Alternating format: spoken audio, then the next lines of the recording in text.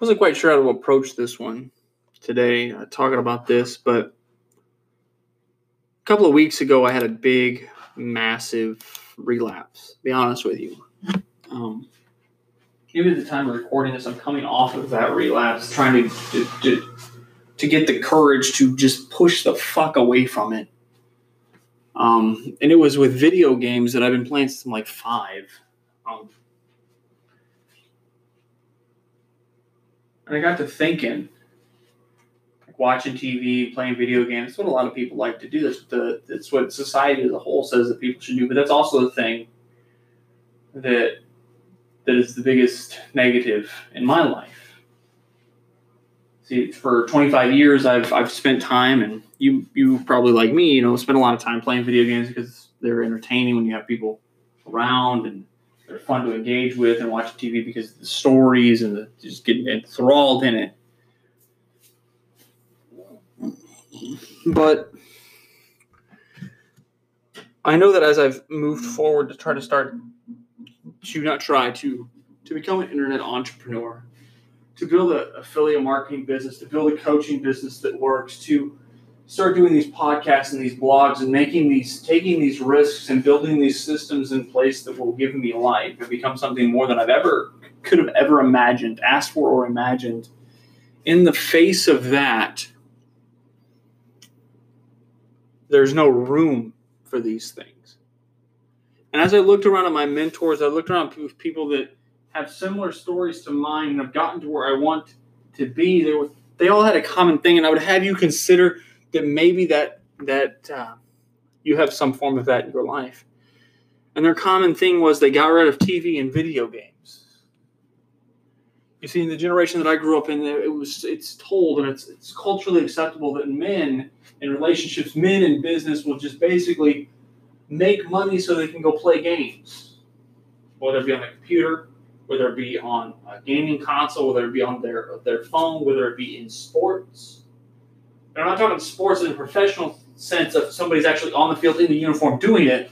I'm talking sports in the sense of betting or developing something like they're the coach in a fantasy aspect to keep themselves addicted, thinking that they're going to make money.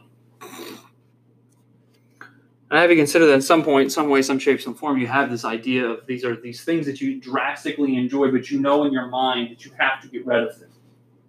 To become the person you want to be, you have to get rid of them and find things to replace them to bring them more life and more joy into the person that you want to be.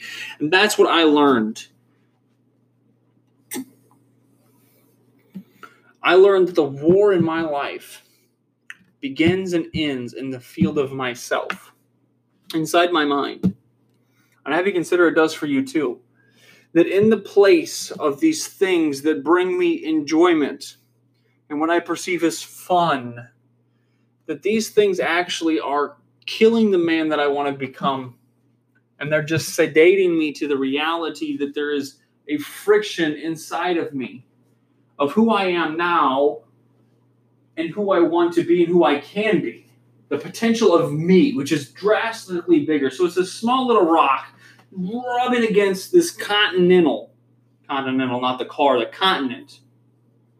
And it's just creating this point of friction, this fault line almost, that at some point it has to break off.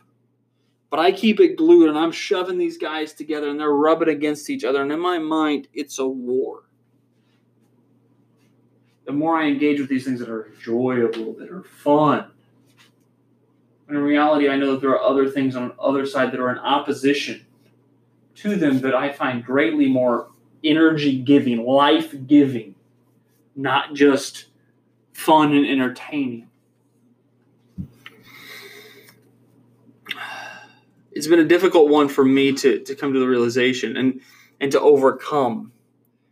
You see, I discovered that the only way to really overcome it is to have leverage and a replacement for that hobby, that action that gives you the same results.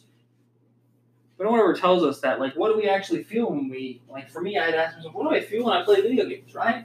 Like, challenge, excitement, powerful, important, connected, stress-free sometimes, challenged. My mind's going 1,000 miles an hour trying to develop strategies and outcomes. But I also had to realize that I got pissed off and angry all the time. Upset like a child. So what in my life would give me the positive emotions and leave out the negative ones? I had to find that in my life. For TV, it was the same concept. What did I feel when I watched a movie? Engaged, enthralled, just taken away by the story. Excited.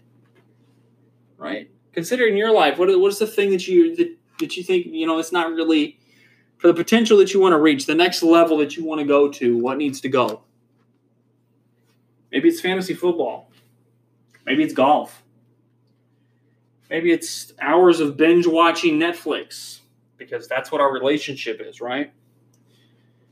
Maybe it's, I don't know, it could be anything for you. It could be pornography even.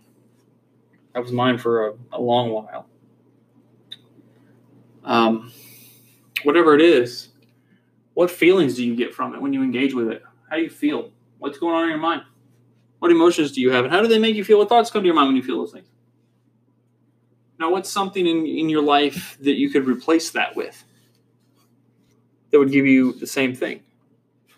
For me, for TV, it was meditation.